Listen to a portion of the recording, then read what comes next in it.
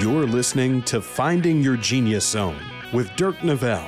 With the help of successful individuals across industries, Dirk breaks down the unknown parts of every vocation while highlighting the importance of finding a career where you can leverage your natural skills, passions, and interests.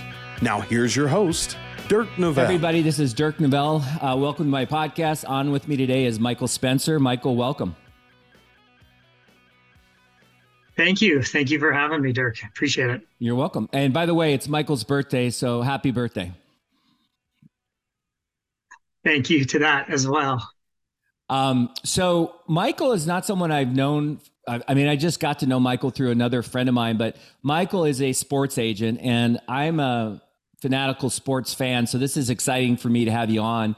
Why don't we just get right to it and maybe just tell the audience a little bit about, in your own words, what it is you do, and then we'll kind of just get into how you got into it and go from there.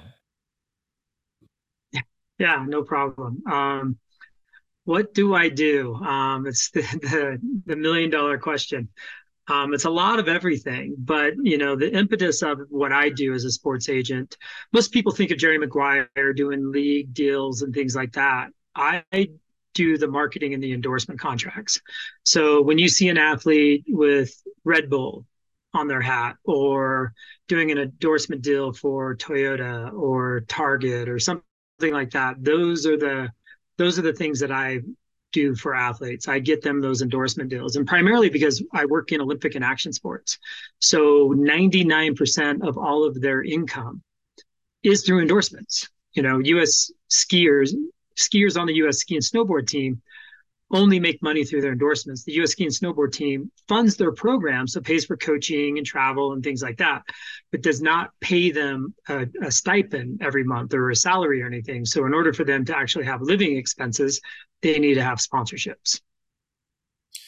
So that's interesting. I was thinking sports agent, you have athletes and then they sign contracts, but some athletes don't have contracts like that, right? So is this a type of sports agent you've been from day one, or did it kind of morph into this? No, this is what I've been doing from day one. I mean, with my background as a mogul skier myself many, many years ago, I knew this side of business. And at the time when I was getting into it, action sports were taking off. X Games was really becoming a thing and all of that. So the timing for me was just perfect to enter into this side of the business. I didn't really have much interest in NFL, NBA. I knew that would have been a grind because it's not, I didn't know any players. I didn't play college football or anything like that, which would have always helped, to establish those relationships. But I had relationships in skiing and snow sports. And so that's kind of how it started. And then from there, I've grown, I do things summer, winter, surfing, skiing, motorsports. Currently have a 17-year-old girl who is going to be signing with a Formula One team on their development program for the next 3 years. So it's an interesting mix of what I have, and I really enjoy this side of it because it's so much more relationship based with brands and athletes and everything else. It's almost like I'm I really am doing business development on a regular basis, and every time I sign a new athlete, it's like I'm in startup phase again, so if people think of it that way. So a new athlete is my new business, and we're in incubation stage in terms of building their brand, finding the right partners as they build, and then building from there, right? So you're taking this, the small entity and trying to create a large global brand, if you would. So is your audience like younger athletes then? Is that kind of your niche, like the 15, 16, 17-year-old mogul skiers or motocross guys? Yeah, typically just because of the sports I do, they are younger athletes, I've signed a 9-year-old girl once before. So, because these are proteges in their respective sports, and sometimes you just get them that young. I would say typically they are teenagers. Some have been more older than teenagers. Sometimes you end up, I've been around now long enough that I have athletes that, are well established in their careers, but for whatever reason, they've decided they need a change. and so they'll come to me. So I'll have a more established athlete. For me, it's a little bit more fun when you get them in the beginning because you really get to build something. When someone comes to you a little more established, then I have to learn their characteristics, their what makes them tick and everything. Like as an athlete, I know, but as a human, you don't. And they're so set, and that's how they've been building their brand awareness and everything else. So, I have to tap into that a little bit more, and it becomes a little bit different. It's still great. I mean, it's not, I enjoy it all the way around because sometimes, like I currently have a snowboarder who's 37 years old. He's retired, but he's pretty famous. And Sean White is who it is. And so it's really fun still doing things with him, right? Because now you're on this back, people that say the back end of his career, but, in all honesty, and I had him before he retired, but when I signed with him or he signed with me, it was the ability to be like, okay, we know you're at the end of your competition career, but like there is a little bit of a new beginning of what's next because I mean, he's the GOAT, yeah. And he transcends snowboarding. I mean, he walks down the street and people know who he is. He's one of the few, if not the only snowboarder that people would be like, oh, Sean White, and they expect to see him, and all those kind of things. So, but that's been fun because this transition of what he's doing now and, helping him on the back end build his own snowboard brand and creating the partnerships that kind of are a little bit more sophisticated because he's older and everything, but still relate to him as being, an action sports legend and those kind of things. That's been a fun dynamic too. But again, it's still, it's like, it's business development is what I do. I was on a phone call yesterday with another agent and she does different kind of work. She's more on the talent side, but she's like, yeah, I do sales. And then she's explaining it. And I'm like, do you mind if I correct you a little bit? You don't do sales. You just describe business development. You're full circle. And so I would really appreciate that. Some agents do, they're just sales guys, and they just sell to find the money for the athlete and kind of, and then it's hands off. I don't want to say a lot are, but I think there are a few out there that do that. Whereas the ones that really care kind of service 360 degrees. So I'm curious, I'm just listening to you and I'm thinking about, your target audience or your niche. I would imagine that you're not only talking to the athletes, but you're probably having to deal with their families as well. Oh, yeah. Anyone under 18, you're for sure talking to mom and dad all the time. And that's a big deal, like it's a big deal for me that mom and dad feel secure and safe enough that, they're putting the career of their kids' hands in my hands. And so there's definitely a lot of back and forth and especially in the beginning, some parents definitely like to stay more involved than others. The most interesting one for me though, was I signed a kid at 15 and this was a kid named Simon Dumont and he's a skier and one of the most famous half pipe skiers in the, ever. I mean, he's a legend. I mean, half pipe skiing was really where it is today and what's going on because of him and Tanner Hall would be the other one. They had a rivalry. They were above everyone else and all those things. And so I signed Simon when he was 15 and his dad drilled me, my son's 15 and everything else. And he drilled me for about 6 months. And then sudden, once all that was over, his dad was like hands off. I didn't talk to his dad for a couple of years. And then we finally met and his dad and I have a great relationship. It's awesome. But it was just a weird dynamic that I was, grilled and grilled and grilled. But as soon as they felt safe, boom. And Simon and I mean, again, it was a really early period in my career. And what I love about that time with Simon was that we were trajectorying on the same path. Like we really, like my business was created by him and he was created by me, like there was just so many synergies going on. Like he was doing so well and he forced me to do better in my job, which then forced him to do better because he could see what I could do every time, and like we just had this, amazing time for, well over a decade, until he finally retired.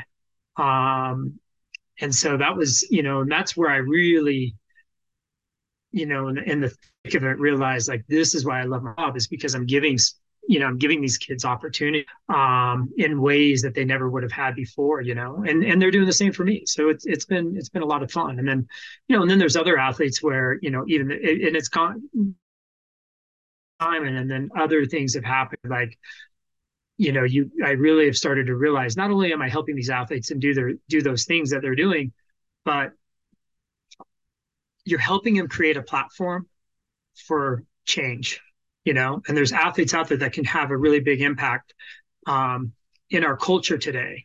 And I'm very grateful that I've been able to be a part of some of those. And that's where like the true, like, this is why I do my job comes out. Like, it's pretty amazing when you get those instances that are rare, but you have that athlete just that has that thing or is doing something that is going to shake up the world culturally, and it has nothing to do with sport.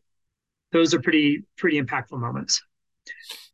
Yeah, I'm listening and I'm thinking about the uniqueness of, like, for me on this podcast, I'm trying to reach young people who maybe don't think about a career in terms of what they're naturally gifted to do or what lights them up or what makes them happy.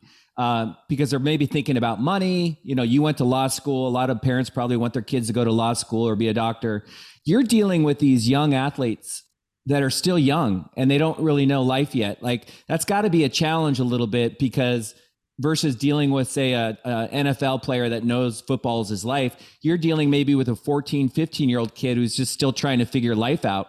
So you're kind of like a part-time psychologist almost. Yeah, and there's some therapy that goes along with it. It's almost like you become a surrogate parent at times too, when they're that young, because parents can't always be around. You're at an event, the parents aren't there. The parents are there, but they don't understand the intricacies of the sport as much. And, so you're kind of like this, you play a bunch of different roles sometimes when you really get ingrained with these kids like that. So it's very unique, and you're picking them up when they're down and all those things. But the one thing that I will say that is different about these kids when they are 15, 16 years old and winning World Cups and winning X Games and winning the Olympics, like, when they have that in them, they're already different than the rest of the kids their age, right? And it's really boiled. And so you even have to treat them differently, because when they have that it thing, they're sacrificing so much as a teenager that no one really understands that. But when you can really grasp, people go, oh, what's their problem? They're 16 years old. They're making hundreds of thousands of dollars and traveling around the world, and they don't have to go to school. It's like, that's the Instagram version of it, like, those are the photos they post up on Instagram, and the spaces in between. It's a grind. They're not going to school dances. They are going to bed way earlier than normal. Like, they get up early. They're doing a lot of good things, but they're not able to be a normal teenager because they're so focused. It also makes them a little bit selfish. But there's not a successful athlete. I don't care, who you talk about, whether it's Michael Jordan, LeBron James, Peyton Manning, whatever. When they're at the top of their game, they have to have a little bit of blinders and get self-absorbed in order to be the best. And they don't put up with crap. If you're not delivering for them, whether you're a teammate or whoever, they don't want to put up with it, because they're like, I am putting everything out here, so I expect that too. And some people are like, oh, I really don't like it when people say, oh, you're a glorified babysitter. I'm like, what the hell are you talking about? Because they think that athletes are spoiled brats. I'm like, the reason why you're not good at what you do is because you don't have, as an adult, what this 16-year-old kid has in them to be successful. Yeah. I wouldn't mind going deeper on that. Like, where do you think that comes from? I know it's a unique trait, like the grit, the drive, the fire. Have you ever kind of taken inventory and try to figure out like what creates that, or how do kids, that's hard. I've coached all my kids in sports, and you see the fire in some kids' eyes, but it's rare. Where do you think that comes from? Honestly, I think it's innate. I think it comes from within. Just even when I look back, in hindsight with me as a mogul skier, And the guys who I skied with that made the Olympics and, where I made it was, like they just had it, at the time I was like, I'm working just as hard and everything else. I wasn't. Now that I look back, it's like I didn't have that ability to sacrifice the way they did. And what's interesting, I mean, this brings up, this could bring up a big subject about parents' roles, right? And I find it interesting. Even here in this town of Park City, people have reached out to me and like, what should I do with my kid? He's 12 and I think he's so good at hockey and we're just going to focus on hockey and everything else. I'm like, he's 12. Well, his coaches say this. I'm like, no, you need your kids to do whatever they want. And there's been a study now. There's a book called The Range, which I think is the author's David Epstein. I think that's who wrote it. He also wrote a book called The Sports Gene. But in it, he talks about like Roger Federer and his success. And it proves that like multiple participation in different sports and letting the athlete choose their path. And they compared it to Tiger Woods in the book, right? Like even though Tiger is so great at golf, he was so driven at golf, like it's brought up a lot of other behavioral patterns, right? For Tiger that is different than probably Roger, So, and it talks about that in the book. And so I'm a big proponent that as parents, you support, you encourage, you let them do what they want. You don't be forceful. And the rest, like if they're going to be that good, they're going to be that good and they have it in them. And then you need to support them because when kids are that good, I've seen parents come down so hard on their kids when they don't do well. And I'm just like, do you realize that kid is harder on themselves than you are anyway? So now you're just doubling into that. And I've watched parents and kids relationships implode. I have an athlete who doesn't even talk to her father anymore at all. I mean, her father took it to a degree.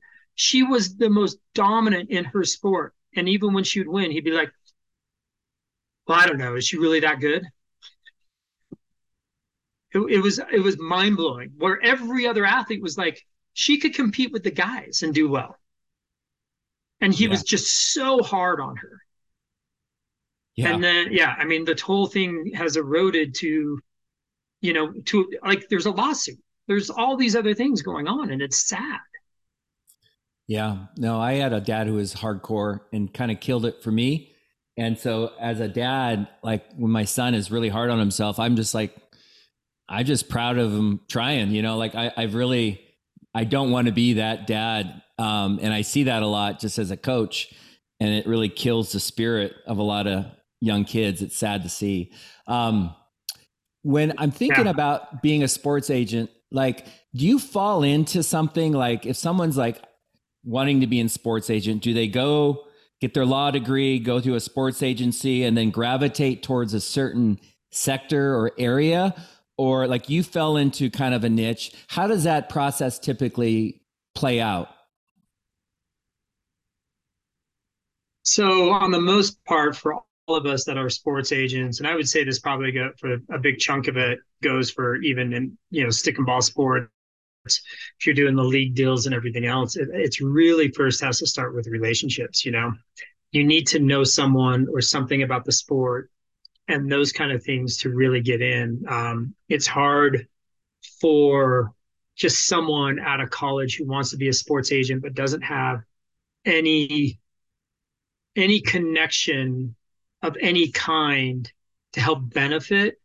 And if they're starting from ground zero, it's kind of like, oh, you really don't even know where to begin. So it's either, you have kids coming out of college that maybe have just good relationships with athletes, whether it's football players or if they ski or, if they're from a ski town and they knew all the best skiers and they're like kind of got to know and have relationships that they could pull in and those kind of things. But I really think, the law degree is very helpful, but it's so much a relationship based industry that without the relationships, without developing the relationships early, it's really hard to start from scratch, And it might be, I mean, for some, it might have been just a next door neighbor that had a really good, and they were like, best friends growing up and he turned pro. And so he's like, hey, keep helping me along the way. And so they learned that, going back to this kid, Simon Dumont, one of his best friends growing up was this kid, Jake Largess.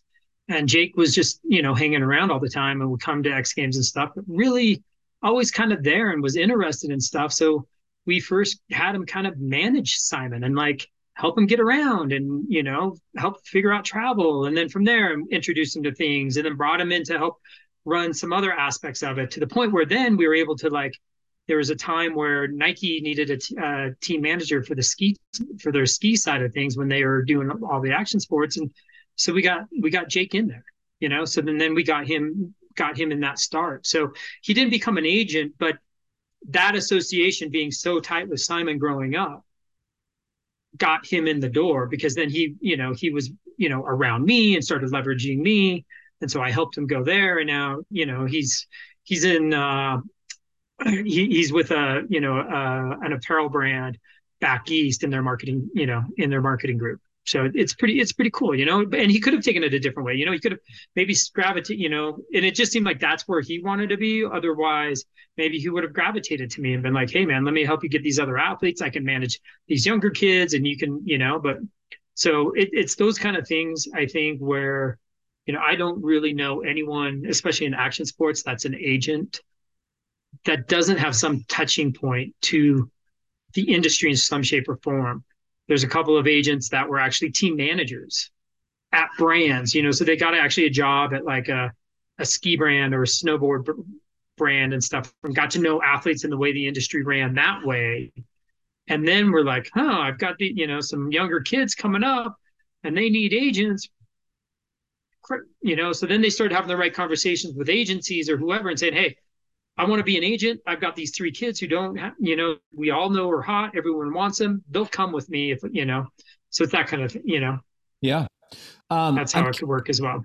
I'm curious, what do you think? And I hope this is not an uncomfortable question. People don't like to talk about themselves, but what is it about you think that makes you so good at what you do? Like, I can tell you're very authentic and warm and genuine and you're not a bullshitter. Like, but what are the traits that you see in sports agents or yourself that maybe translate to success?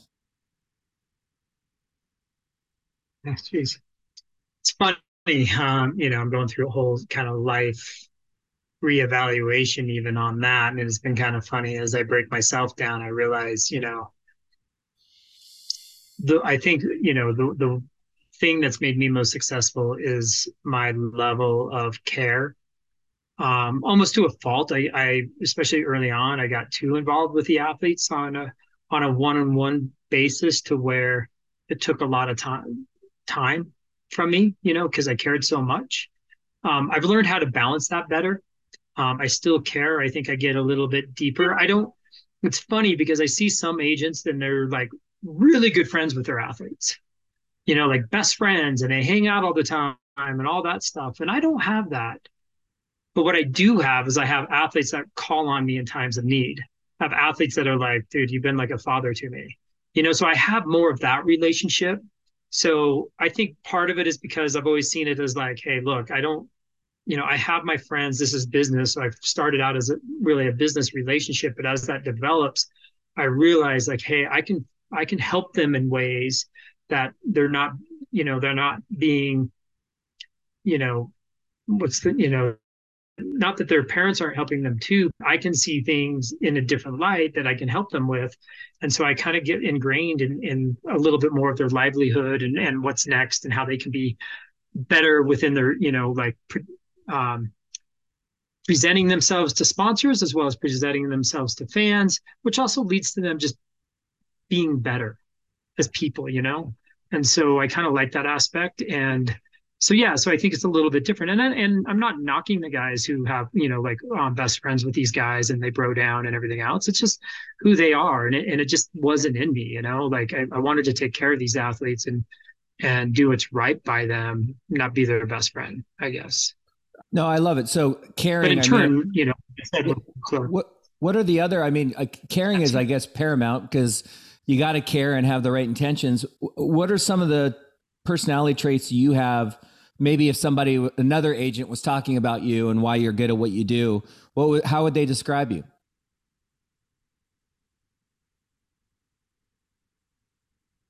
Oh, geez, I don't even know. Let's call some people and find out. No, it's funny. I actually had a conversation with someone recently who reached out to me, and it was kind of in I was in a little bit of a rough patch earlier this spring, and I was telling him the things I was going through and how I'm kind of, reevaluating myself. And he starts laughing. He goes, Michael, I've known you for 15 plus years. He used to work for a brand that we did work together. We've stayed close, all these things. He's like, dude, I would have had no idea that you felt insecure and all these things because you presented. He's like, I can only imagine what you're going to be like in the second part of you. So it's kind of funny. But I think with him saying that, and the reason why I bring that up is because I guess what I realize is that I have always been pretty like upfront and honest, you know, within the business. I've always wanted what's best for my athletes. I mean, I fight for them.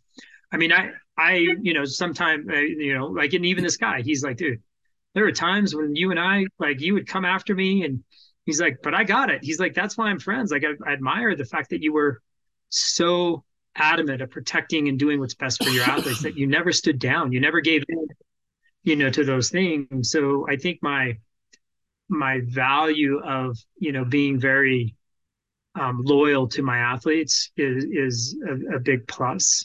Um, and I think me, the one thing that I really like to say, and this to my athletes too, it's like, I'm negotiating the best for them.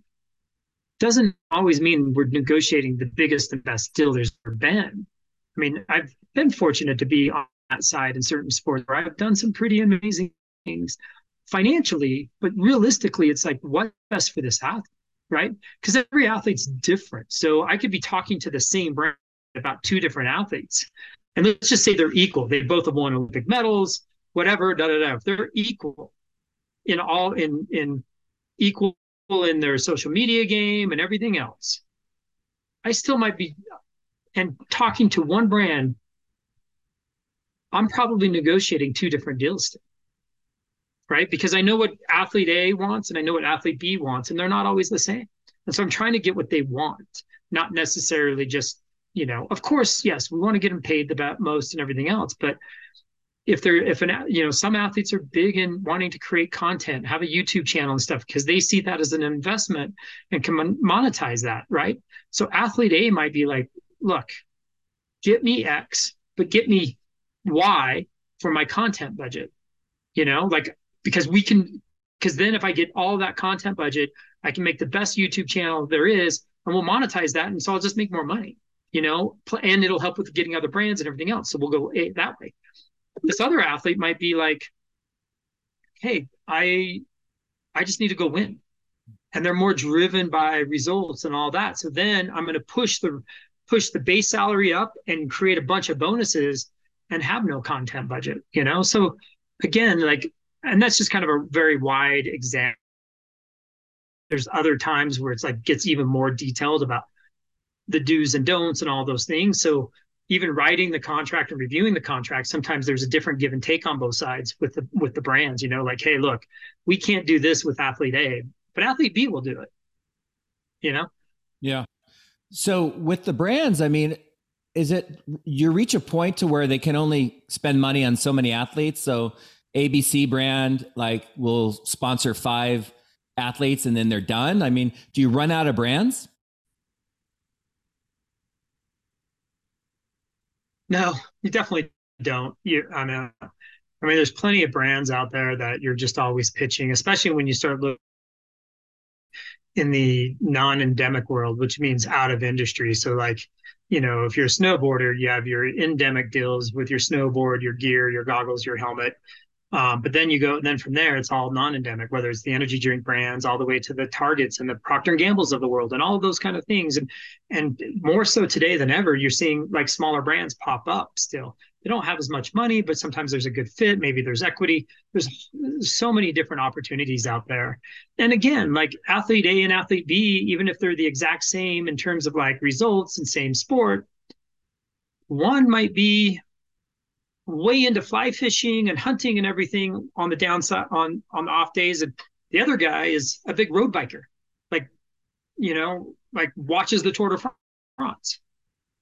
So the brands you're going to between those two guys or girls, you're pitching them to different brands even, like The guy who's the big cyclist. All right, so what's the cycling demographic?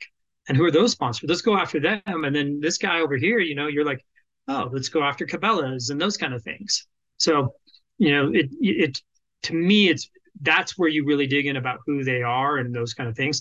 Now, going after those brands is very difficult, and sometimes it can take a long time to break into the door. But that's what I like to do. I like to make a difference. And so, even though there's been deals that have taken me 2 years to finally get something done, you know. But when you do it for the athlete, like, oh my gosh, I can't believe it. No, and I apologize. I don't know if I'm coming through. I see a little bit of a delay on my end, but sorry about that if it's a little hard to hear me. I would be curious kind of on the structure and the reality behind deals, like from start to finish. I mean, I guess you said some can last 2 years to put together, some probably quicker. Is there an average type of length associated with kind of putting together a deal? No, there's really not. I mean, you just also have to be able to align with the company's mission of a certain year. So like, even though you might think you have an athlete that's a good fit and you see what they're doing currently as a brand, in their marketing materials, by the time you're pitching that deal, they're actually thinking 2 years down the road. And so their initiatives might change from being, hey, we're very focused on moms, to now we need 14-year-old kids, like, and so that change, even when you're like, hey, this athlete would be great. It's a female snowboarder who just had a kid and she's a mom and professional or whatever. And then you go pitch that brand and they're like, oh yeah, that would have been good this year, but now we need to focus on something else. So it's even those kind of things can kind of get in the way, or change your dynamics a little bit. So, some of it's just staying on it, communicating as much as you can with the brands.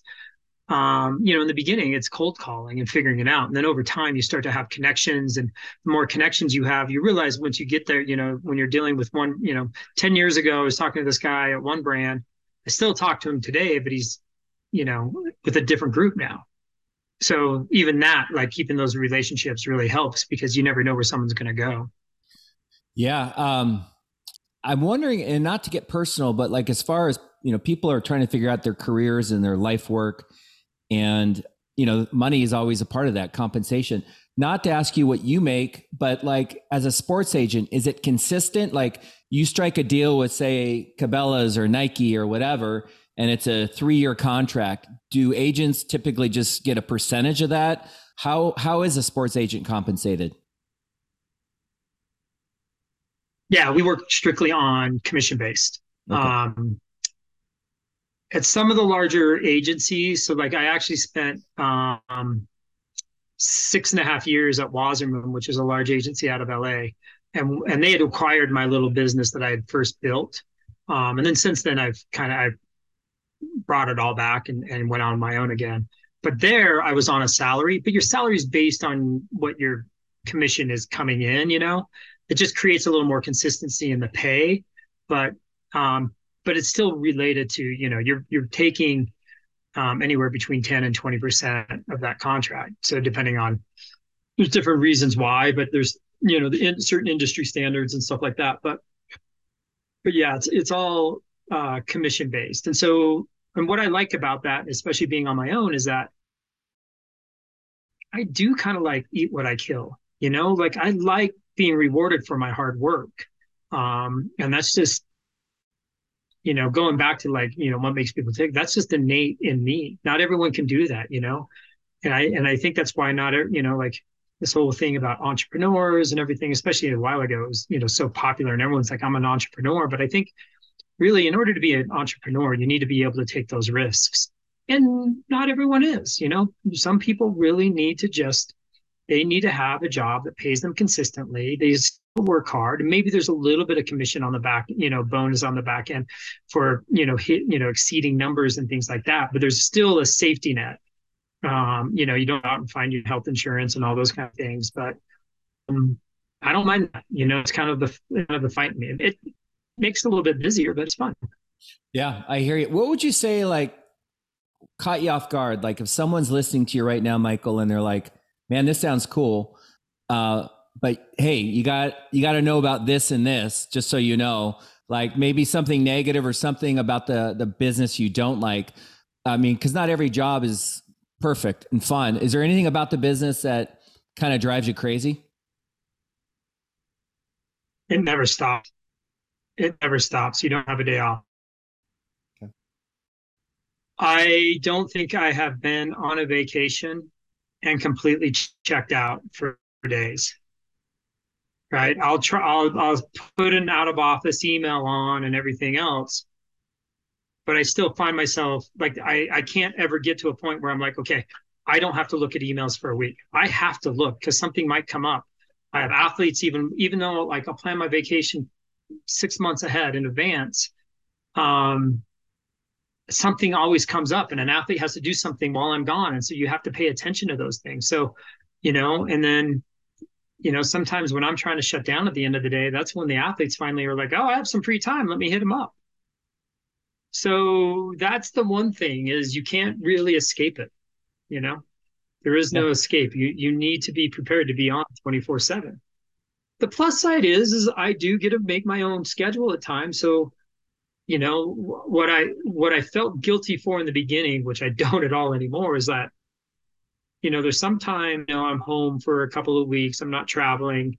I can find a rhythm with work, especially in the summertime. I do this all the time, just because I love to mountain bike. And I'm like, well, I live in Park City for a reason, so I got to do this. So I typically block out, I make sure I usually try to do my email, all my calls and everything in the morning, keep doing emails, but make sure from like 3 to 5, I have nothing, or 4 to 6, something to where I actually leave the office early so I can go mountain bike ride.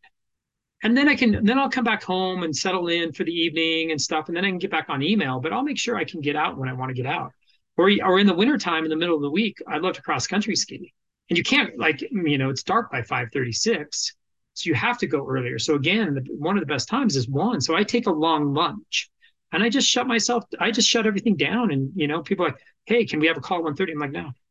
I'm busy that time. So I'll take that time, but I make up for it on the back end, like again, like I'll be doing emails till 9 o'clock at night or something like that. So I don't shut down, but at least I can make my schedule to allow me to do the things that keep me, you know, excited about life in general, I guess, if that makes sense. I definitely, I'm a busybody. I have a lot of energy. I love being active. I mean, I still ski all the time. I ride mountain bikes a ton. I used to race triathlons.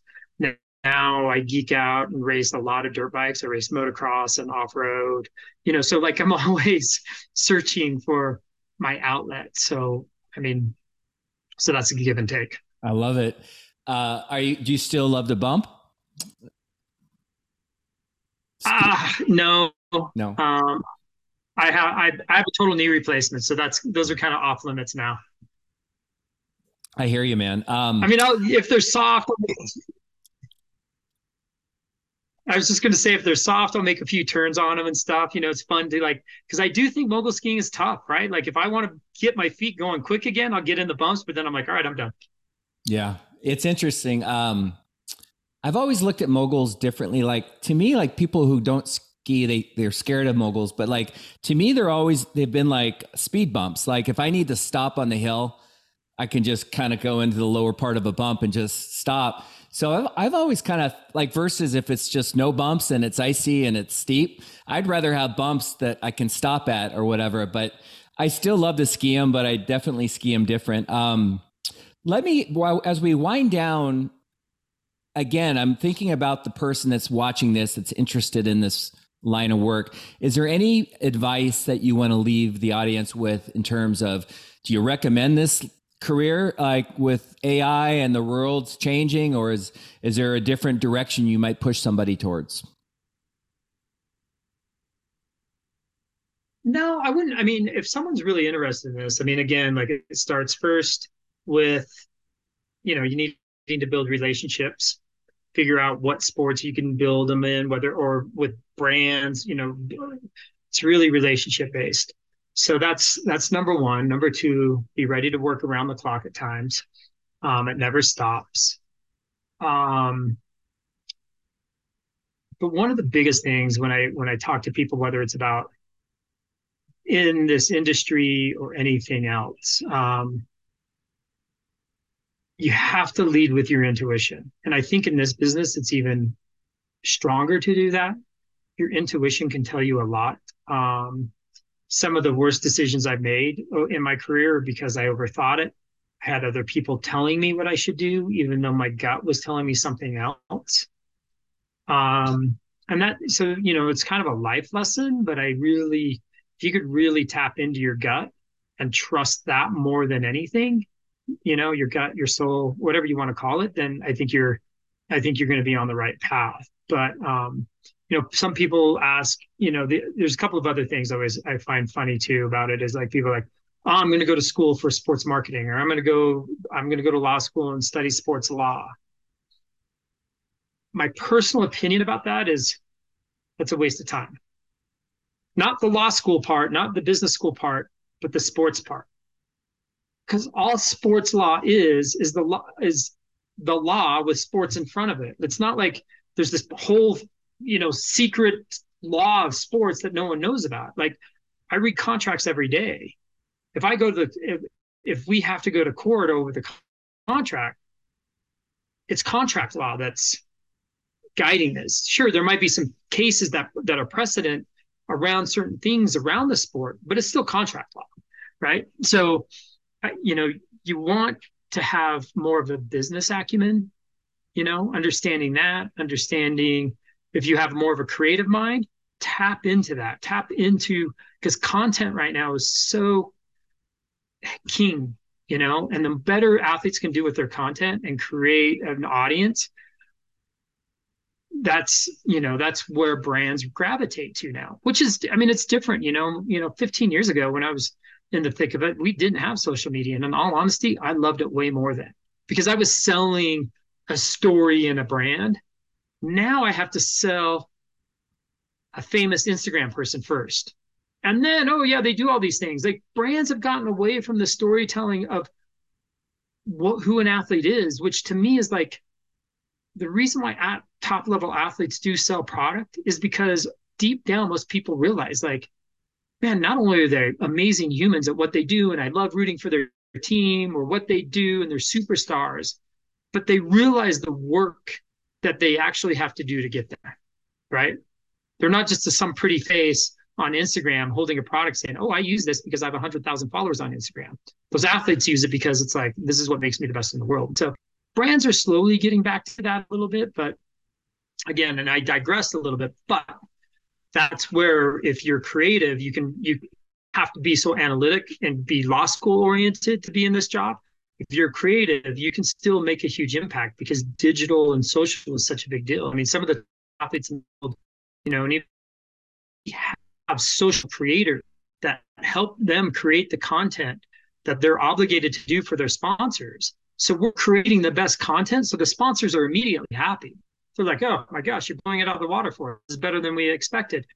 As well as other brands that we're talking to, we can point to those things, but look how good he does on his social media, or she does on her social media. So, that's those kind of things, this whole, I've really lived a change of how this business works, from pre-social to in the thick of social media.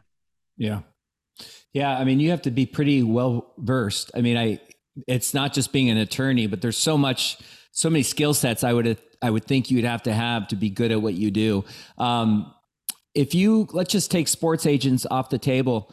Is there a dream job? Like, if you could do anything, like, would it be like mountain bike tours, or like, is there something that you would love to do in the next chapter?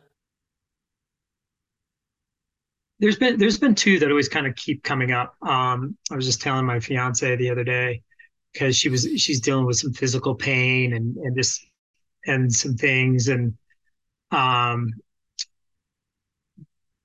a PhD in sports science would have been really cool. I geek out over sports science, nutrition, working out, how to heal the body, those things. I went super deep on that for a while, especially when I was racing triathlons.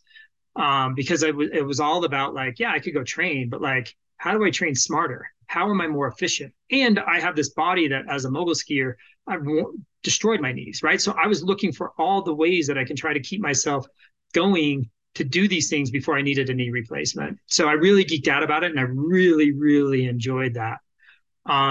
The other thing I think that would be really cool, I guess there's two other things, but they kind of go hand in hand, but I am not a creative guy, but it would have been architect or product design. Like, and I have a little bit of that in me, probably more product design because I use so many different products. I'm always like, gosh, why wouldn't they do this and do that? But I don't think I was ever creative enough to really, like, I can only do that with products that I first see. I can't create the product in my head. I could probably tweak it, but so yeah, those are probably the things that I would be more, I would be like, okay, if I wasn't doing this and I started over, I might gravitate to those things. Well, you're 53 today. You got plenty of time for something else when this phases out. So, hey, I really look forward to meeting you. I've got a couple of my really close friends that live down in Park City that you probably really get along with. Very active guys. And, but you've been great. I really appreciate your time. And I know the audience will benefit much from just hearing your experience. Okay. I would say on ending, the one question I didn't ask that I'm curious is, maybe I ask it, but I didn't ask it well. If someone's interested in going down this road, is their first step law school? No. I think their first step is, if they can do it young enough and while they're in college, is developing relationships and getting jobs in the industry, right? So I think trying to find an internship with especially in my space where it's action sports and Olympic sports, go try to get an internship or even some kind of, whatever, low level job is opening with a brand that sponsors those sports that you're into. That's probably the easiest way, because then you're learning the intricacies of the sport, what the brands are looking for. You'll probably end up being able to mingle with some athletes. You'll really dive in a little bit more doing it that way. So so again, if you don't have, if your best friend isn't, the best skier in the world or whatever, and you can't get in that way, or if obviously if you're a former athlete of some sort, you have some of those connections too. But if you don't and you want to do it, yeah, go try to get an internship if you have a local business unit at Red Bull or Burton or Volcom or whatever brand it is. You can, if you're into skating, you look at Nike, any of those brands, you figure out, how can I go immerse myself? And even if it means it's a job that's kind of like maybe not exactly in the marketing department or something, you can at least associate yourself. And if you're motivated enough, you can, and you meet people, like when you're in those doors, even if you're doing something in accounting, you're in those doors to where you can go meet everyone that you can, and make the initiative to meet those people and start to learn it. So that would be my gift, or my suggestion. Yeah. And then if you started liking it and you felt like having a law degree is important to you, then I would say yes. But like, there's a lot of agents that aren't lawyers or have any form of law degree, and they're either in large agencies that have in-house counsel or they outsource it anyway. So that's how they do that. Again, it's that relationship. That's building. Great advice. It's funny. You mentioned Jerry Maguire, but that's the thing about careers is people see like a movie and they think that this is what it's like. And maybe there are some crossover similarities, but I know certain careers aren't always as sexy as they might seem on TV or in the movies. But I do love that movie still. Yeah. It's one that I can watch over and over. It's a good one for sure. I mean, there are a few things I always love, like when he's like, help me, help you. I always think, there's times where I'm looking at my athletes going, come on, help me here a little bit. Come on, put on a good show today. Not in terms of like competing, but it's more like when they're, doing an autograph signing or something. I'm like, come on, just give a little extra today so we can get this deal renewed and over the line and bigger. Like, I need you to little extra.